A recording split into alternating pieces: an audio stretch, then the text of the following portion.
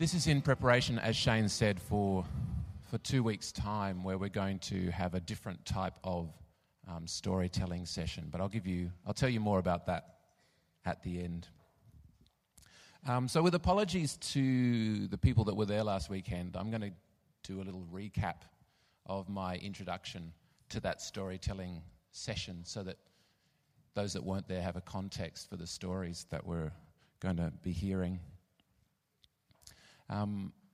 And the context that I gave was based on a TED Talk that I listened to. Anyone that talks to me regularly knows that most of my conversations start with, I was listening to a podcast the other day. So I was listening to a TED Talk the other day, but it's actually the TED Radio Hour, on stories. And there was one particular section about a Nigerian novelist called Chimamanda Adichie. And her talk was entitled The Dangers of a Single Story. And I basically told people about her story, which was that at 19 she left Nigeria and went to the States to go to college. And her roommate, when she got there, was quite shocked that she was able to speak English. Was also shocked that she knew how to use a stove and a knife and fork, and asked to hear some examples of her tribal music, and was shocked when she got out a Mariah Carey CD. But it was her first experience of what she came to experience with almost all of the Americans that she met, and that was that they had a single story of Africa, a single story of what Africa was and what Africa meant. And that story was a version of the same single story that that Africa was a place of beautiful landscapes and beautiful animals, full of incomprehensible people, fighting wars, dying of hunger and AIDS, and not being able to speak for themselves, waiting for a kind white man to come and save them. And this experience led her to the realization or the belief that it is incredibly dangerous to have a single story about any place or anything, because nothing is that simple. And that having a single story about any place or anything is the characteristic of and the habit of kind of naive or willful ignorance. And it's the kind of ignorance that is necessary to justify violence, to justify oppression, to justify dispossession.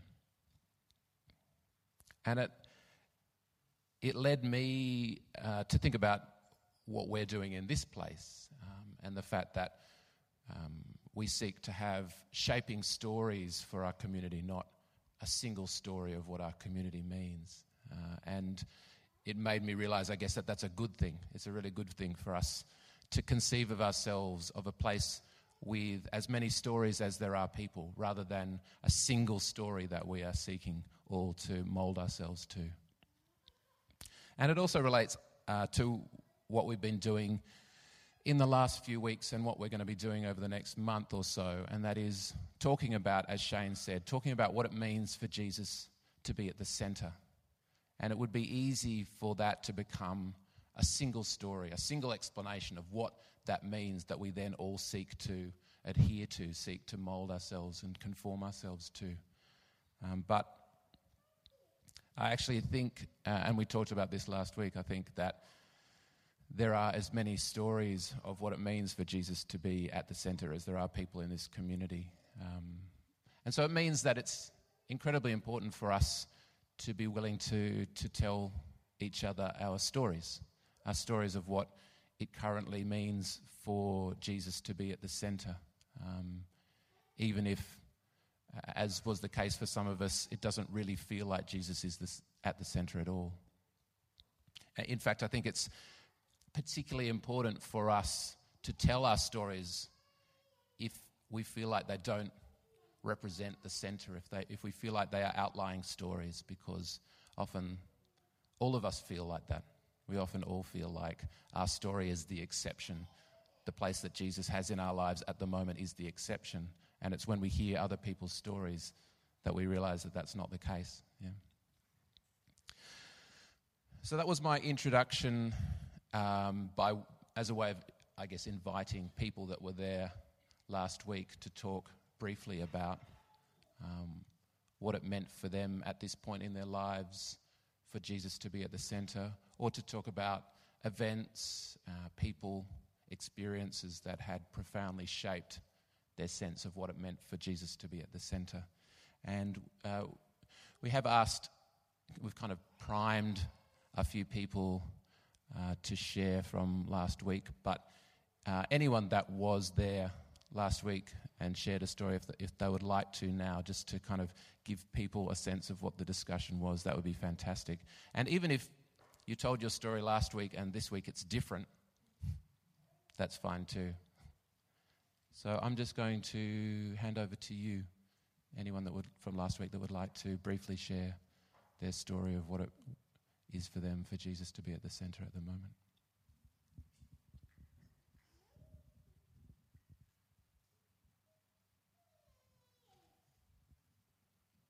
Yep, we have a volunteer.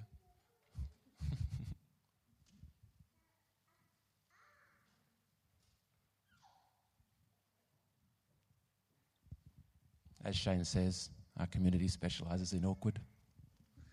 Thanks, Kat. I personally find that idea of Jesus being at the centre very uncomfortable, because, like, I feel like anything that you can sum up in a catchphrase, usually we just go, Jesus at the centre, sweet, that's done, and don't take any time to do this and unpack what it is. So for me, like, to have Jesus at the centre is like, I don't even really think about those words, but I think about being kind to my friends and family and being intentional with the way that I love others. And it's sort of almost more through having people at the centre and having, good relationships with other human beings at the centre, and thinking about that and trying to approach that with good intentions. That makes me go, oh yeah, these things are like Jesus. I guess he's at the centre. That's nice. I'll get back to doing the actual work of like loving people and being there for people and all that sort of stuff. Because I think if I swung too much in the other direction of being like Jesus at the centre, I'd just shut myself in my room and wouldn't actually engage with life, which is great.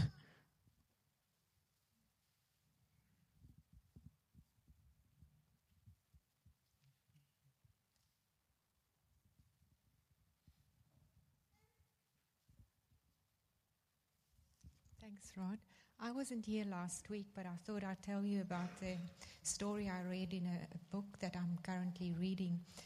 I'm very interested in different forms of language other than the spoken. And in this book, it's a person, I think you pronounce it Rachel Naomi Remen, is writing the book. She's a medical practitioner and a sufferer of Crohn's all her life. And she tells a story about herself as a young student volunteering at a retirement village. And she got the job to just sit with a woman who hasn't spoken for a year, very old, elderly person, probably, I think 96, if I remember correctly. And Naomi just sat with her, very timid personality Naomi describes herself as, and she just sat for a lengthy time. And she had the brief to maybe string glass beads together with the old woman.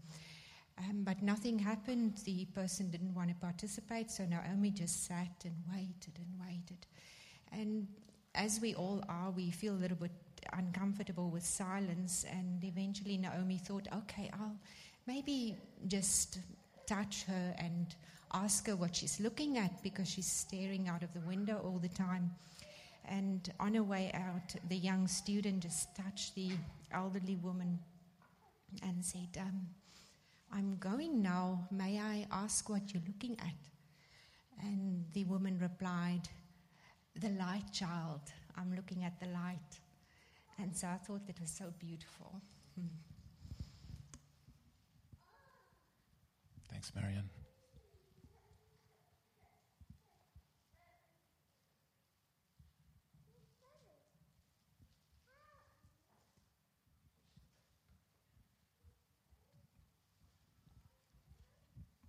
I'm not leaving, don't worry.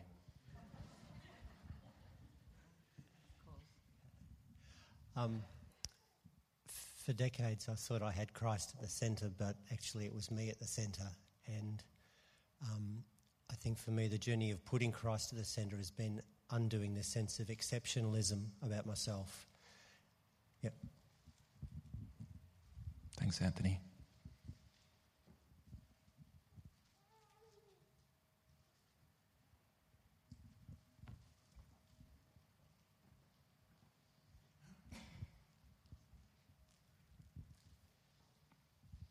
It's interesting. The times when I've thought that I had Christ at the centre were probably the times when I was most not having Christ at the centre, because I was focused on works in terms of like what I was doing in ministry.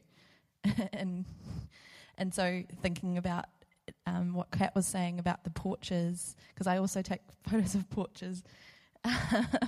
and I'm fascinated with seeing Christ in the moment and in the everyday situations that you're in, and being in the poetry scene and amongst a whole lot of characters, and just seeing the humanity of it, and then seeing kind of like how Christ fits into those situations. Yeah. Thanks, Anna. Another renegade.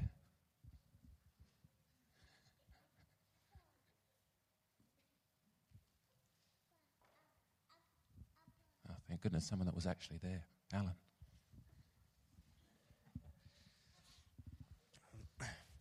I grew up in a Pentecostal church, and so I had a very Pentecostal view of Christ being at the centre early on, which basically sort of seemed to be your spiritual life, or in inverted commas, or your Christianity was the most important thing, and everything else in your life had to fit around that. So your job had to fit around that, your school had to fit around that, your friendships had to fit around that. And I always really struggled with that, because it always did seem very much like, as Shane talked about a couple of weeks ago, having to climb the ladder and just keep on doing and doing and doing, until I saw a presentation called Everything is Spiritual, which just really opened my eyes to the way that you really can't actually separate the spiritual part of your life and Christ from your life from everything else, because Christ is in everything.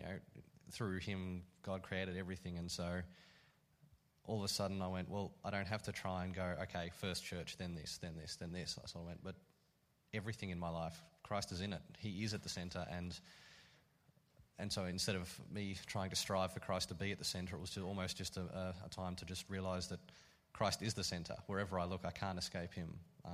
Whatever I do, wherever I go, he is at the centre of it. And it all of a sudden became less about trying to strive for him to be at the centre, just recognising that he is at the centre. And all of a sudden I felt like, wow, I can actually do that. That's achievable. Thanks, Alan.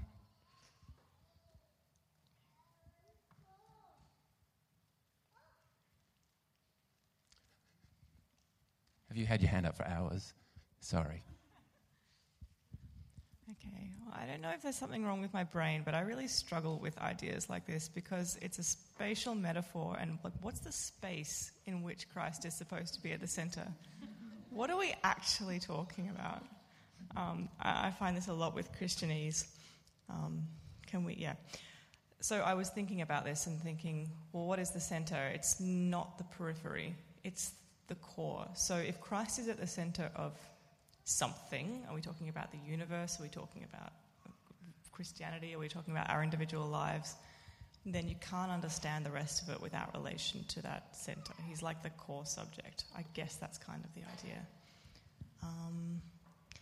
And in my experience, at the moment, I'm finding that important in that there are a lot of other aspects of faith or theology or ideas about the Bible, life, whatever, that are always shifting and they crack and dissolve and resolve and reform in different patterns. And it doesn't really stay still for me, but one thing I can come back to is that when I look at the Jesus revealed in the Gospels, I see something beautiful. I see the best of humanity, and if God's like that, then I probably still want to keep trying to discover God. Yeah.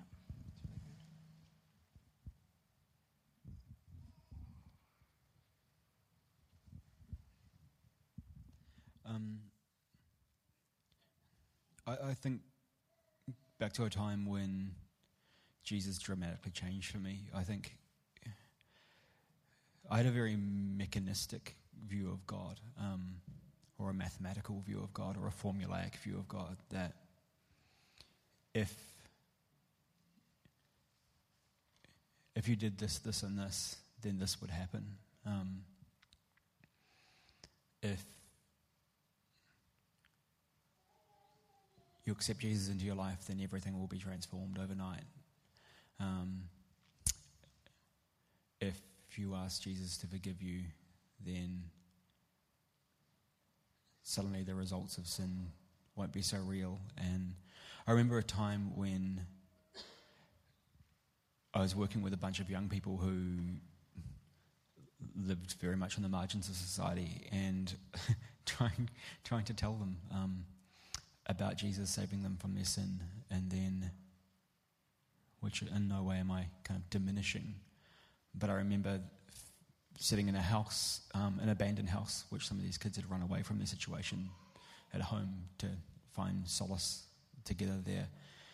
And I remember thinking about how I could only think of them as being on the receiving end of sin more than I could think about the sin that they committed, and how the magic formulas that I have just didn't make sense in that context. And I had to let go of the formulaic Jesus to find the mysterious one, who popped up in surprising places. And for me, I think having Jesus at the center has kind of been an experience of lost and found, where I lose the Jesus that I have and find him in new and surprising ways, and have to be prepared for the seasons of my life where I don't know who Jesus is, and trust that he will find a way of making himself real again.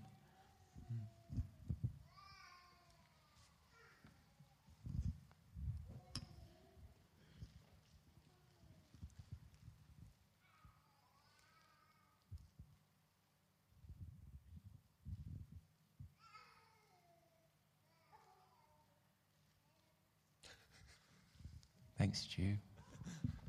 I think I spoke just after Amy on camp, and what I've been scrolling down now seemed like a more disoriented version of what she wrote again. Well, I mean, I've just been thinking about, I've got written down here, like, what does my idea of Jesus even mean to start with? I feel like just the terms in the phrase at the moment just don't make a whole lot of sense to me. So I think of, like, that he was a real person, this capital R, capital P person that lived, maybe your personal experience of what you might have felt, an idea, philosophy. So I've got all these kind of discrete data points of what Jesus might look like if you did a big mind map of him. And then, I think of, okay, what does center mean? Like, churches talk about lordship and you giving your whole life over to him. So I think of, like, the social aspects of life and the cultural experience and religious history, perhaps, and deeply emotional core. So all these different aspects of life and Jesus. But it ends up just, for me at the moment, being this bunch of ideas. And I say, okay, so I have these ideas of Jesus, some of which seem to appeal to me, some of which I have history with but don't know what I think of anymore, and trying to sift through all that and then centering whatever that means, like Amy was saying about maybe not the periphery and the things that affect your life. And yeah, I guess it really just feels like this sifting process of trying to actually, an image that I just came up with was like an archaeologist with this chunk of rock and trying to chip away all the bits that aren't useful or sort of the periphery to find the fossil in the center, and thinking, well, am I just going to keep chipping away and then discover that I've just got a pile of dust and there were no bones there to begin with? Did I choose the wrong chunk of rock, or who knows?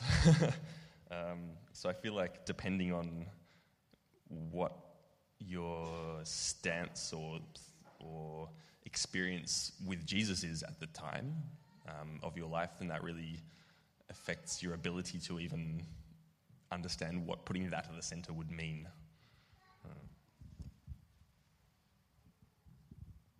Thanks, Stu.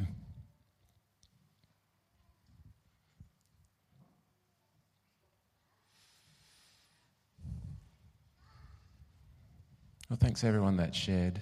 I guess it gives you a bit of a sense of the conversation that we had last weekend, but also that discussion then led to, I think, 100 other conversations that people had over the weekend, I guess, sifting through those conversations and those images.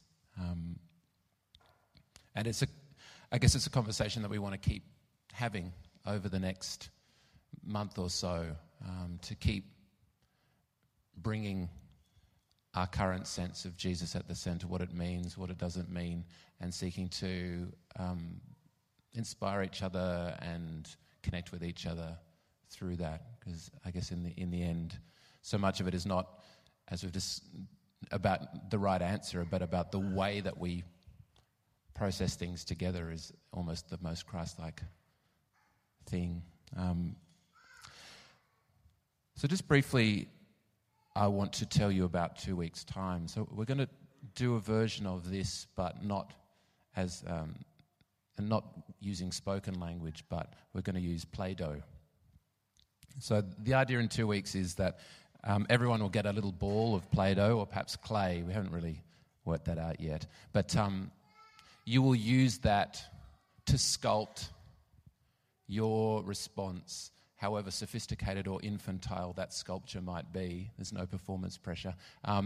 Sculpt a response to the series so far. It's half time, and it's a chance for us to respond to what we've done so far. So that might be sculpting your idea of Jesus at the centre, or it might just be your response to a particular verse in Colossians, the first 2 chapters, something that has really leapt out at you that you want to respond to. So basically it will be a chance to sculpt a response, and we'll also have little index cards that you can write down some thoughts about your sculpture, and then it'll be an exhibition. So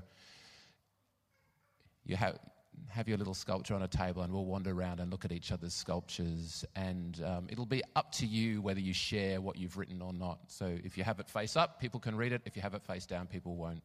So it'll be whatever you're comfortable with, and a chance in a different kind of way to encounter each other's stories and each other's responses to the series so far. And if it goes well, we'll do another one at the end of the series to see if our sculptures have evolved or not. So as part of that, if we do the Play-Doh, I was looking for volunteers to make Play-Doh. Oh, we have a volunteer over there. I see your hand. Yes, thank you. That's 3. Oh, yep, 4. I'll do some. 5. So I reckon a 2-litre ice cream container of Play-Doh would do it. If we've got 5 of those, I reckon we'll do it. And in the spirit of unity and difference, we're all going to make Play-Doh, but you can choose the colour that you make your Play-Doh. So thank you. Thanks for the volunteers. My neighbour Andrea makes amazing Play-Doh, so I'm going to try to get her recipe. Julie's pointing to herself. She's the Play-Doh queen.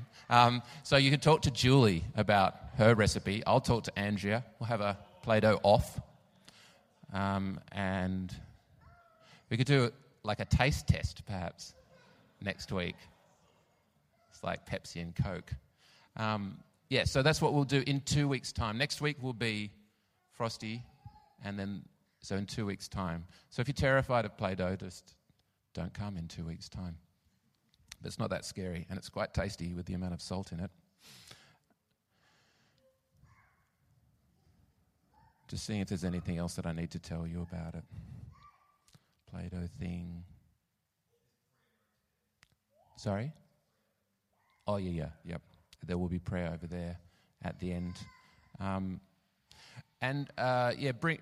Bring Colossians on your phones as well if you want to kind of look at, try to find a verse that you want to respond to, because we're trying to reduce the amount of paper. So if you can bring your phone with Colossians on it. I know you normally leave your phone at home, so it won't distract you, but just this once, maybe bring your phone. I'm going to finish with a benediction from this small laminated page of Celtic Daily Prayer. About 16, 17 years ago, I went to Canada, to Vancouver, to do a summer school at a theological college called Regent College there. And one of the courses that I took was on particularity. And this was a massively transformative experience for me of realizing, really connecting with the fact that God made each of us to be unique, and that wasn't an accident, that God actually sees our uniqueness, doesn't see us as uniform, but sees us as very, very particular. And that I didn't need to be embarrassed about the way that I had been made, but that God loved that particularity. And I stayed, when I was at Regent College, I stayed for a month with this couple called Matt and Julie, who were just incredible people. And the kind of people that when you were in their presence, you felt beautiful and you felt fascinating and you felt like your uniqueness, your particularity was utterly compelling. And it was them that gave me this little laminated sheet of Celtic Daily Prayer, which I've kept with me for about 15 years now. And whenever I see it, I think of them. And I think of the way they saw me. And I thought of the experience of being seen by them.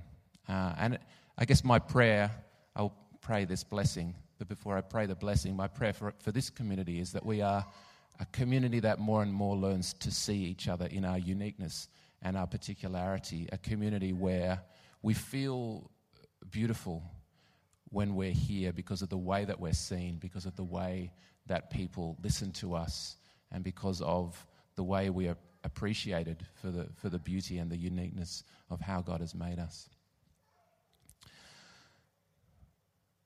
So let me finish with this blessing from Celtic Morning Prayer. You probably know it. It's a good one. May the peace of the Lord Christ go with you wherever he may send you. May he guide you through the wilderness, protect you through the storm. May he bring you home rejoicing at the wonders he has shown you. May he bring you home rejoicing once again into our doors. Amen.